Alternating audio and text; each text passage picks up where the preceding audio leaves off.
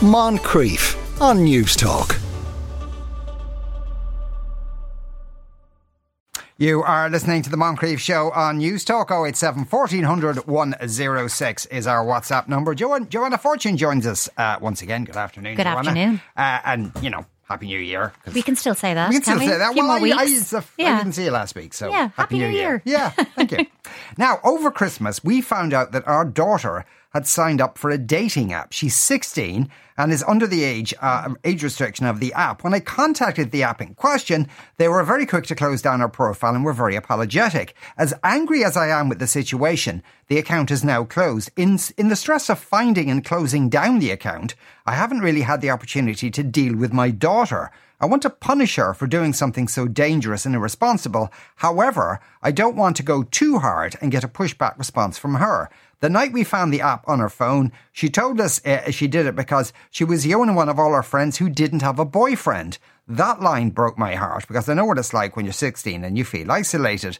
I need to explain to her how dangerous what she did was, but I also want to educate her about dating and let her know what she needs to be aware of. I'm not sleeping as a result of what happened. Please help me with how my husband and I should deal with this. Oh, do you know, what you've done so far is the right thing, but I can still hear, you know, the fear, the anger, the frustration in that. And I think you need to approach this in a gentle yet firm way. I'm not saying let it go. It does need to be addressed. But something jumps out at me here that you really need to keep kindness and empathy at the core. But when you say, I want to punish her, I just want to catch that, because what's that about? Yeah. Often, you know, and I'm thinking you've had to find the account, deal with it, get it closed, and you're up to 90 over all of that. And I'm sure you're angry and frustrated. So that kind of, I want to punish her. I want her to feel some of what I'm feeling.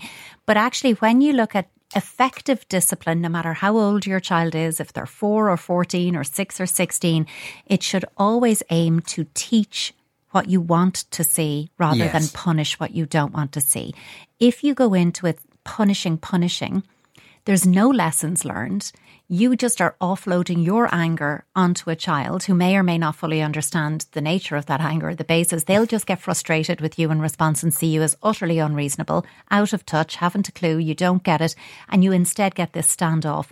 Then you move in your letter to what I would see as more teaching than punishing. You say, I want to punish her, but I also, you know, I need to explain to her and I want to educate her. And I'm thinking, okay, that's really where you need to go. Yeah. You know, that's more. So that's why I think when you say I want to punish her, really, I want her to get what a fright I got from this and how frustrated I am. But you can say that without punishing her.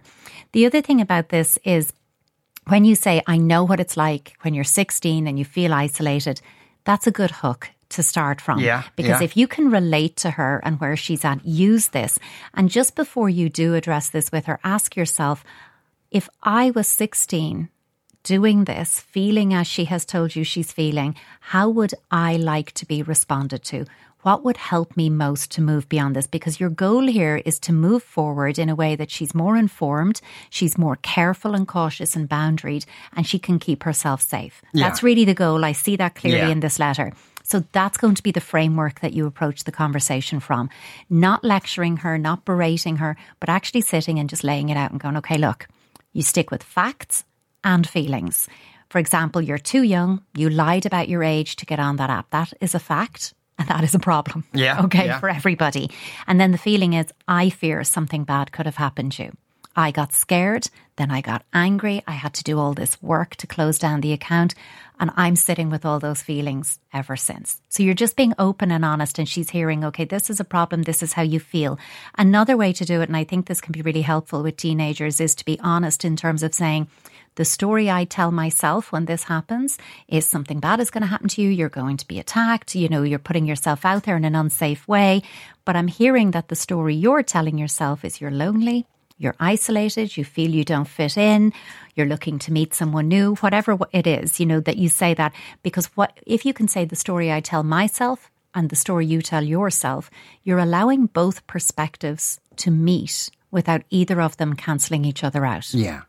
Doesn't mean therefore you're right and I'm wrong. The two can coexist, but you need to get both of those perspectives clearly articulated so that she's also feeling felt and feeling heard and understood in the conversation.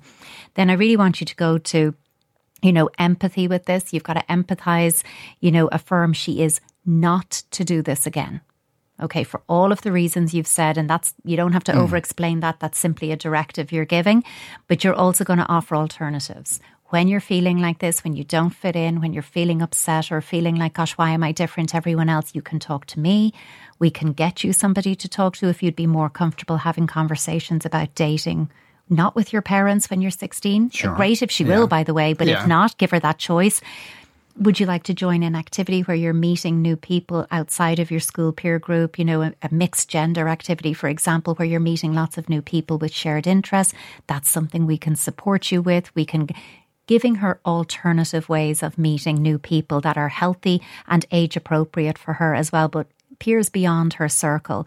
And I think just reading between the lines here, I'd like you to start focusing on her self-esteem and really reflect that meeting anyone is not the same as meeting someone.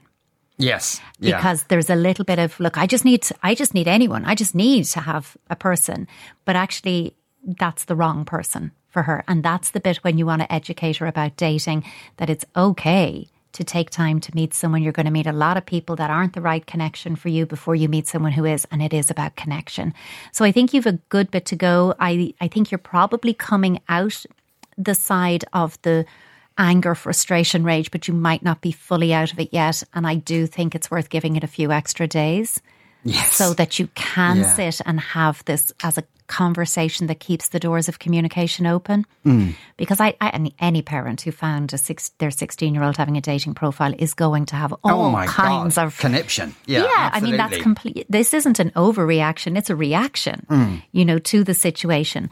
But now you want to respond to the situation, and that takes us being a little calmer within ourselves. It's worth taking time for that. Yeah. The fact that she did say she was the only one out of all her friends that didn't have a boyfriend kind of, to me, implies a little bit it was an act of desperation. She knew she shouldn't have been doing it. Yeah. So I suppose that's something. But also I imagine for this girl, if all her friends have boyfriends, she's a social group, she's the only one without a boyfriend, then, And she's feeling left out, or she's feeling like a third wheel if she's with anyone. And they're maybe going out and double dates and all that kind of stuff. Exactly. So I think that's the empathy piece. I mean, how she's feeling is completely valid. Yeah.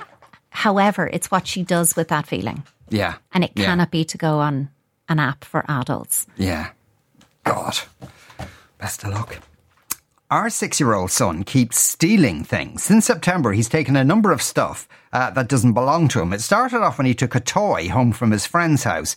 And a few weeks ago, he took money from a birthday card that he was supposed to give to his cousin.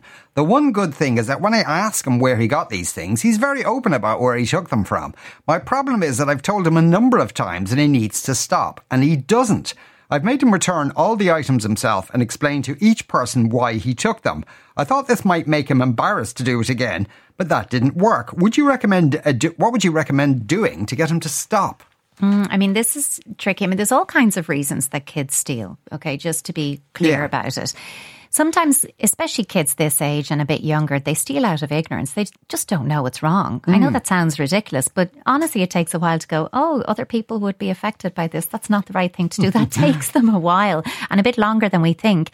Also, it's very hard for children this age to resist temptation. It's there. I really want it. I could just take it and I can't resist that urge.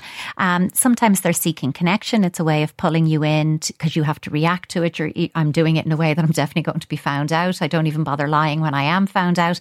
It can be to get connection. Sometimes kids steal from anger. It's a way of paying people back, lashing out.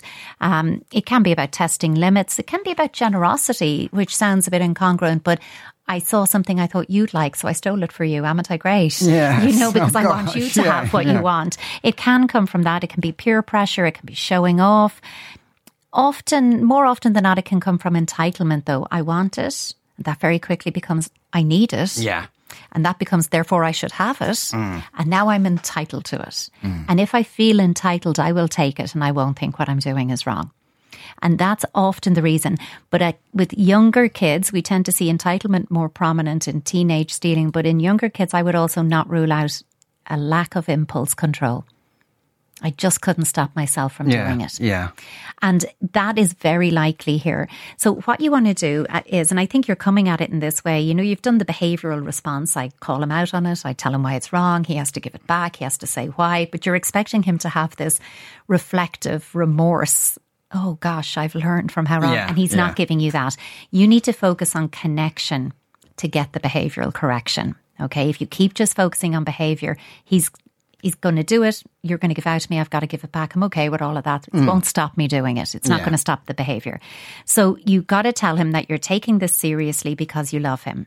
One thing we avoid doing is you do not label kids who steal. You don't say you're a thief, you're a this, you're a that. You focus on the behaviour rather than him as a person. The behaviour is wrong. The behaviour is stealing. He's not a thief, if that makes sense. Yeah. Because he might go, grand, sure, if I am, I'll behave accordingly, no problem. But you also want to tell him that you know he can do better. I'm only asking you to not do this because I know you can do better than this. I know this isn't who you are. You're going to avoid the shaming, but you're going to help him make better choices. Keep doing what you're doing in terms of teaching why it's wrong by focusing, though, on how the victim of the theft, victim might sound like a very strong word in stealing a toy from someone or money from a birthday card, but the recipient of the theft, if you like, how they will have felt. Really focus on, you know, they'll have felt sad and disappointed, and how would you feel if it was your toy, doing that reflective functioning piece with him, and really model honesty and praising honesty and integrity, you know, focusing on books and movies that when you have those, there's always some episode like that in them. When you have that, you go, oh, that's such great honesty, such the right thing to do. Really amplify that.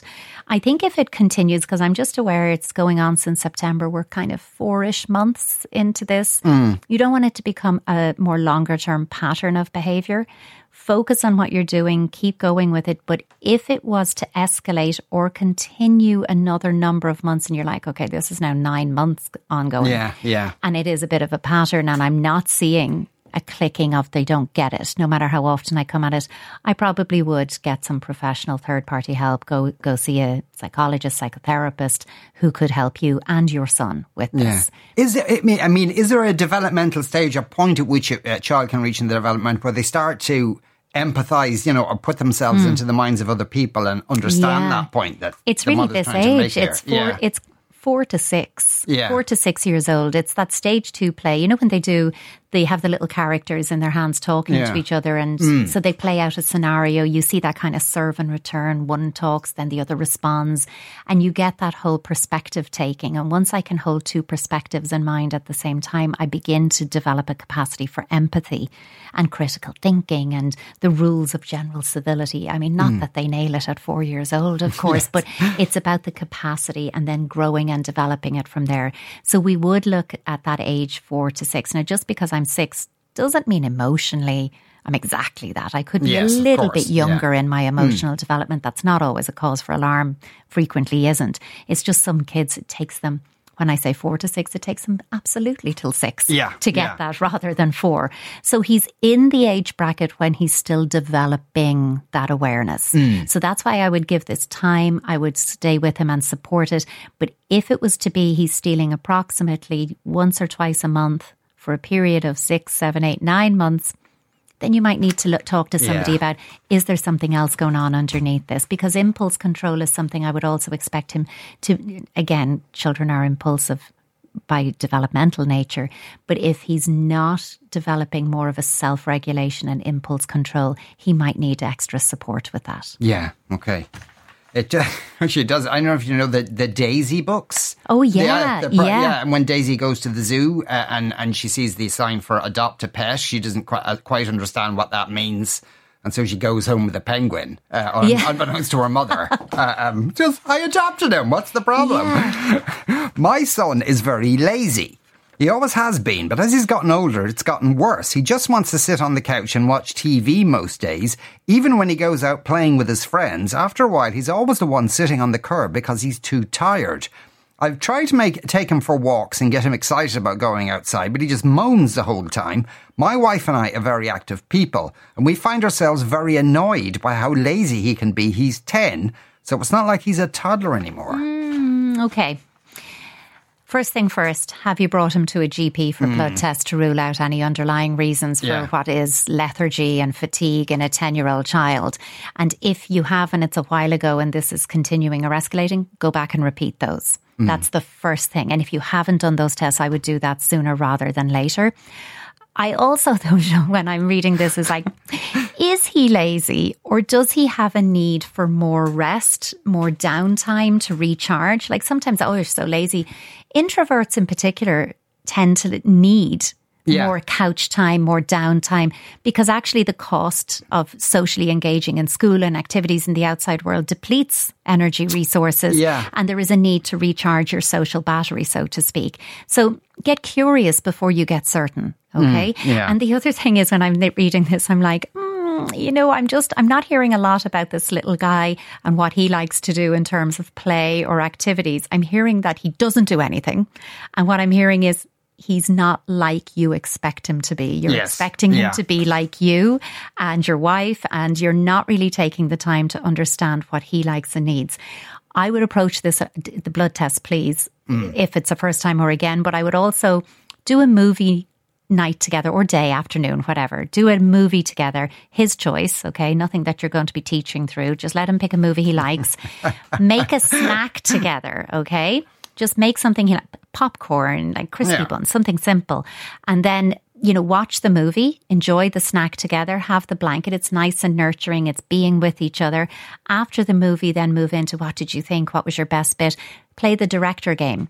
If you could cut a scene out, what would you cut out and what would you put instead? If you could invent a character into this movie. So now you're doing something much more engaging and it's a bit upward regulating as opposed to just zoning out watching a movie. From there, you could bring him into a board game.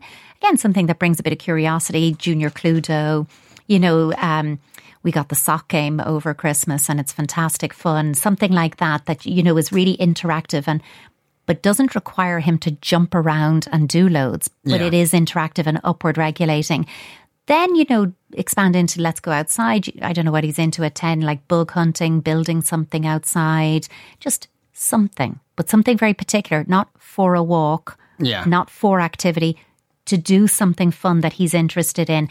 And when you're going for walks, we've had this before, but often as adults, we say enthusiastically to our kids, let's go for a walk. Like it's the most fun thing in the world. And it's just not if you're a child. Like it's really not. And so instead you're like, let's go for a walk and see how many blue cars we can count on the way. I remember one of my kids saying when they were young, there was a proposal that we climb Croagh Patrick and their answer was, why? Is there a shop up there? I mean, it's a valid point. Because actually, if I'm a child, I don't have the adult appreciation for that. So, but if you make it like an orientation or a treasure hunt or make it, you know, every time we see a bicycle, we're going to jump up and down, we're going to do jumping jacks, make it interactive and fun and appealing to go for the walk, you're more likely to get it. So I think get curious about him and his world, meet him there, gradually bring him up, but be aware just because, and I think, by the way, if you're in a family where your parents are really active and it's not your inclination, it's not an easy place to be. It really isn't.